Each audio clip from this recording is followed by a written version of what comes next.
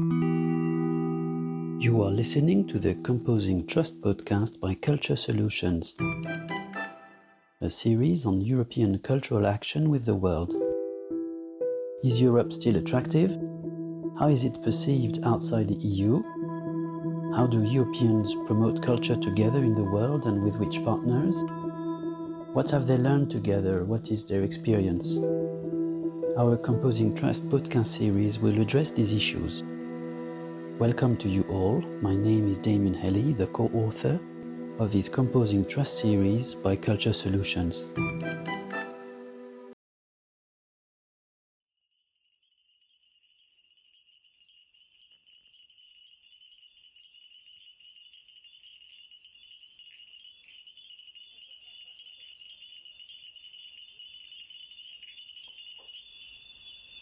Planting trees is often described as one of the most valuable climate actions. Trees and their diversity are very useful to capture carbon, they create humidity against drought, diverse forests burn less easily, and trees prevent soil erosion. Agroforestry is about mixing trees and agriculture.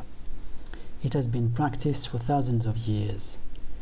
In industrialized and urbanized societies, however, we have almost forgotten about it, despite its many advantages for productivity, biodiversity, and climate action. In this mini-series on agroforestry, we try to clarify what is inside the climate and culture nexus. We will hear the voices of people who are passionate about trees, combined with all forms of agriculture. People who work every day on cultural solutions to make behavior change happen. Some are artists, others are lobbyists in Brussels, agroforestry practitioners and leaders. This episode is designed as a personal research journey through which I gathered audio material collected from interviews I ran with agroforestry specialists and from podcasts and videos available online. All references and credits are available on the webpage of this episode. In this first part on agroforestry and culture, we will see why those who practice agroforestry are actually involved in cultural action and why agroforestry is part and parcel of international cultural relations.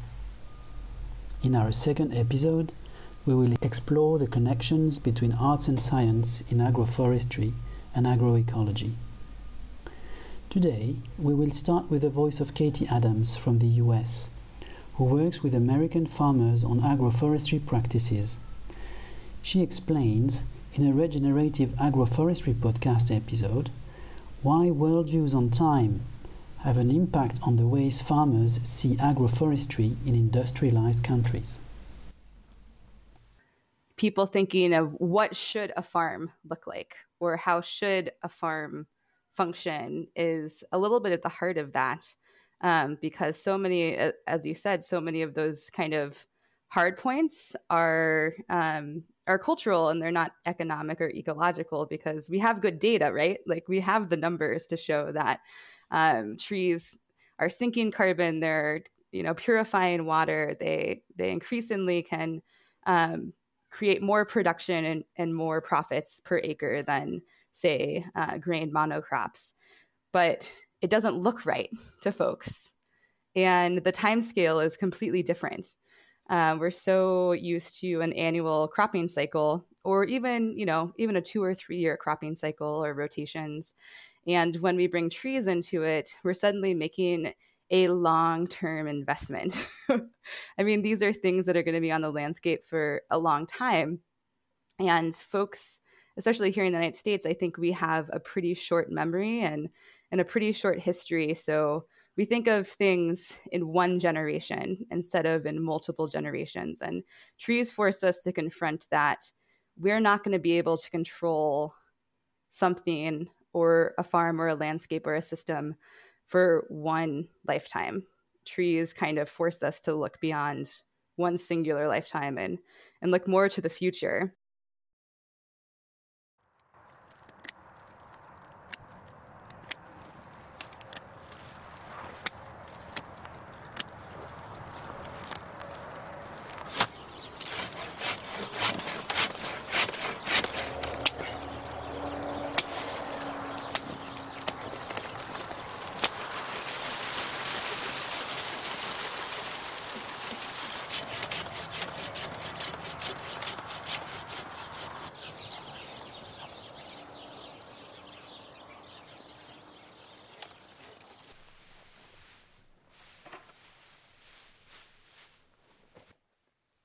Katie's comments were followed by the recording of cropping and tree mulching sounds suspended in time from the documentary film À l'ombre des champs under the field's shade by Olivier Borries. I wanted to compare the American way of conceiving investments in trees with historically rooted traditions of agroforestry, and I found that the presentation by the founder of Agroforestry in India, Shubhendu Sharma, expressed very well the variety of cultural approaches to the value of trees in agriculture.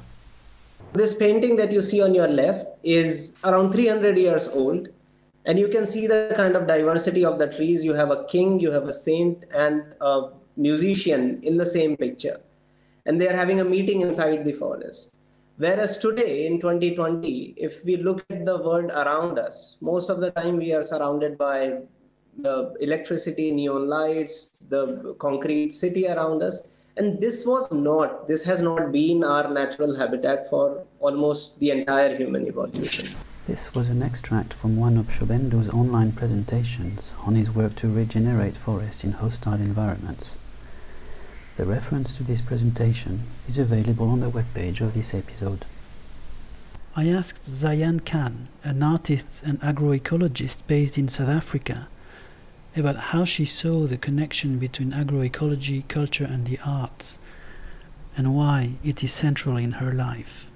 The reason why I'm doing the work that I'm doing is because I'm very much influenced by where I live, where I'm from, which goes back many, many generations in our ancestry. And I live in Cape Town in South Africa, which is a very small, long peninsula that reaches out at the very kind of south of the African continent, and is surrounded by ocean. And the peninsula kind of climaxes in a mountain range. And so it is hyper diverse. You know, we have such high rates of endemism here where, you know, there are species that exist nowhere else in the world. I'm very much influenced by this and by the broader country and how, you know, in its diversity of land, of people, even of different, you know, kinds of salts that we get in the land. And it's a huge draw for my creativity and for inspiration. And I have been, you know, almost obsessing, trying to figure that out within the urban setting, because we know a lot of agroecology focuses on the rural. And so I've taken it kind of upon myself to see what that is within the urban setting. And, you know, there's so much success in that. More than just being inspired by the diversity of nature, Zayan also points at the recognition of our connection with species with which we share the same space. There's a level of where our culture kind of melds and connects with so many other, in my belief, in my experience, so many other species culture, so many other species cultures. You know, that's one of the bases of the way that I live and what I teach my children. For example, we navigate going to the beach and swimming in the ocean with the fact that sharks are also swimming in the ocean. And it's part of our cultural acknowledgement here. You know, we are navigating different insects and the way that others are living with us in the same space. To make that a tradition that we practice, you have to kind of lean into the cultural aspects of your life. It requires a very deep listening, a very attuned and innate wisdom, understanding, to make it something that an audience can absorb, and through humility and through grace. I'm not trying to sell something, or I'm not trying to force people to do it in a way that is storytelling. That requires the artistic practice, but it must be kind of hinged on discovery and where intuition lives and imagination. And for me, that becomes something more scientific. That becomes the curiosity to seek as to why things are the way they are. Once I had realized how interconnected all the cultural and artistic dimensions of forestry were, I tried to better understand what it really means to people in their daily lives, especially in communities for which trees had a strong symbolic significance. For this, I had to listen to those who are on the lands, to the working communities and the people. And here again, I discovered that there were many creative ways to share time, knowledge, and also have fun with farmers who grow trees.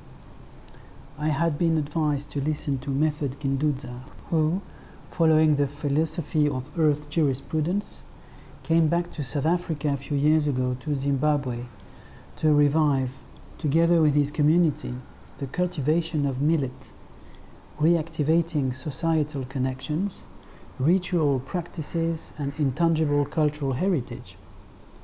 By doing that, he also enriched biodiversity through agroforestry. Method took part in several webinars and roundtables online, including one with Goethe Institute in Johannesburg. I approached the elders in my own family, elders in neighboring communities, speaking to them very generally, sitting under the shade of different types of trees and even enjoying our traditional beer. But each time I spoke to the elders, I felt this sense through them of how they, in some time in the past, were connected to their land, to the other beings on the land. But that elder after elder mourned and was in grief about that loss. And I thought there was work to be done. And in one of the sessions, we were talking more generally. And one elder says to me, this is how we see the connections of things. When we grow our crops, we know which one loves which one. For example, pearl millet loves cocoa beans. And I said, okay, I had heard about agroecology by that time. And I thought, is he meaning intercropping? But I mean, he did not say intercropping. He said, cocoa beans love pearl millet. Okay? He goes on to say, when we grow cocoa beans, it is a tree outside of the field, somewhere in the forest. It will tell us when the cocoa beans are ripe. Look at the Mvumira tree. When you see its leaves turning yellow, you know your cocoa beans are ready to be eaten. Where I meet the elders again and say, but it's not enough to hear what you tell me about. What else? What else can we do to get things going?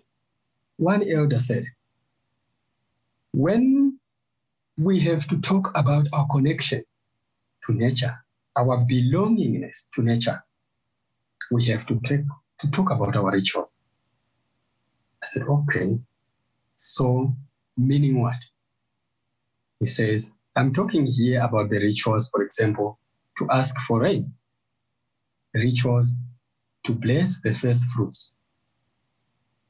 And I'm getting even more interested. These are some rituals that have been done in the past 40 years, and they haven't been done again. So the elders explained some of these things to me. And in the group, in the community gatherings, in the community dialogues, these things begin to emerge. So who used to do what? Where was what done? And what did we need? We needed things like finger millet, which is a sacred crop to our land and to our people.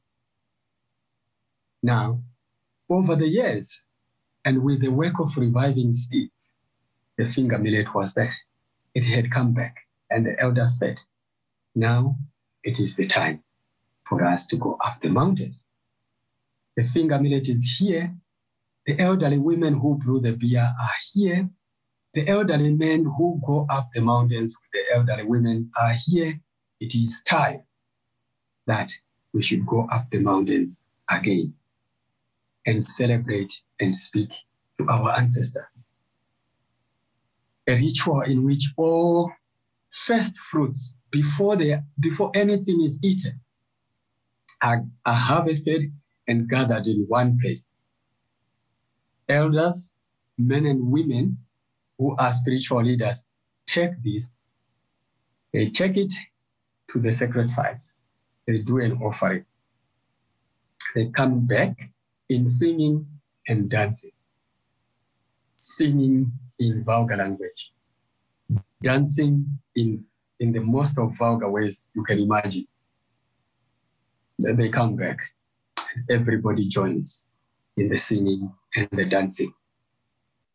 So we gathered all the fruits in singing and dancing, in ululation, and in real happiness.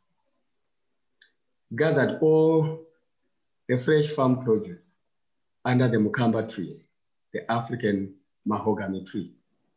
To us, that tree is sacred too, because all rituals, all family discussions, all tribal discussions happen under that tree. And in this ritual, we offer what we have harvested to the land. In other words, we offer this to the ancestors, because the ancestors and the land are one. The ancestors live on the land, and the land is our ancestor, the great ancestor. The elders said, these don't become just plants when they come and we gather them here. They become part of our community because they link us, we who are alive, to those who have gone, those who are our soil, our ancestors. One cannot take this without humility. As we say, the planet Earth is a huge planet. If one doesn't get the privilege of going into space to see it orbiting around the sun, you can never feel it as one single unit. But when we spend time in nature, we have the privilege of experiencing our planet, the wholeness of it. We also experience how small we are in the vastness of the cosmic system. And this can only make us even more humble, belonging to a huge world in which we are but just sand.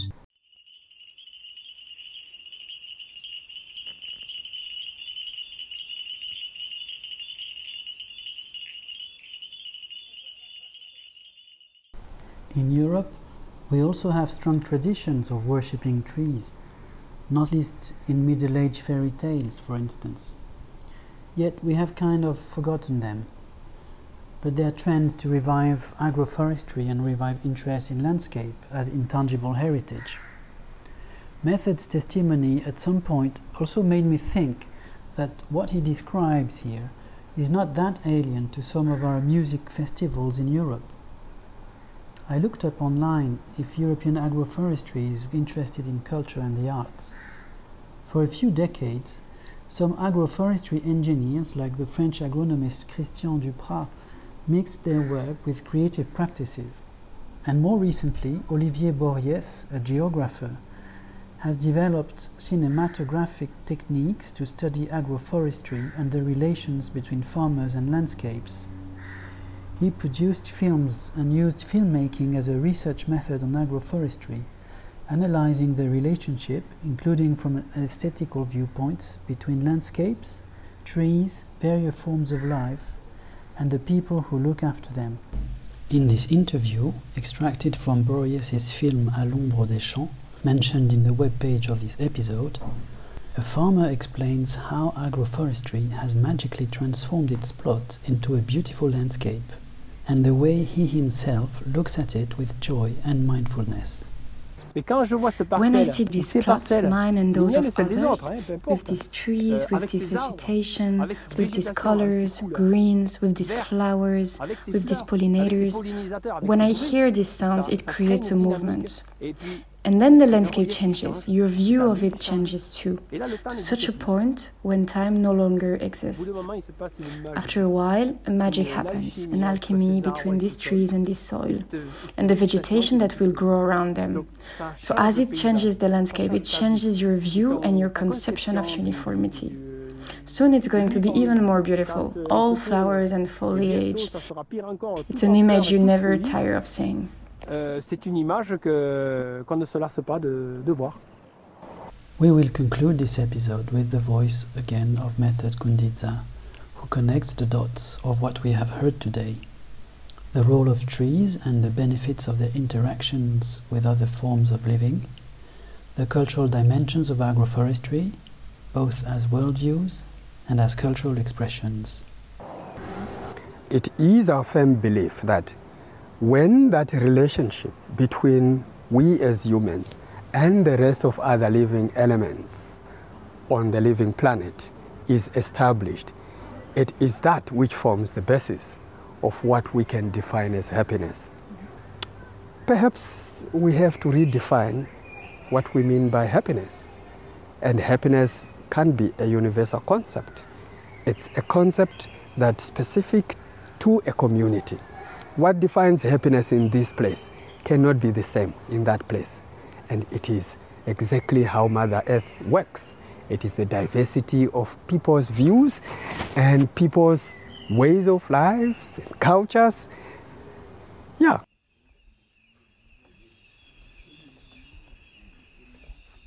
Our ways of life are impacted by climate change and biodiversity loss. We may disagree on what happiness consists of and what a correct behavior is, but we're all affected by climate-induced transformations. There are also very diverse ways of practicing agroforestry, but wherever it takes place, it reflects the cultural features of human communities in relation and coexistence with other livings. I hope you enjoyed this episode.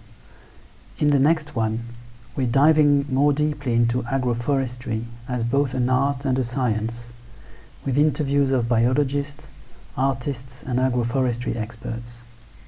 They explain why agroforestry matters to EU policies and international partnerships on culture, forests and climate change.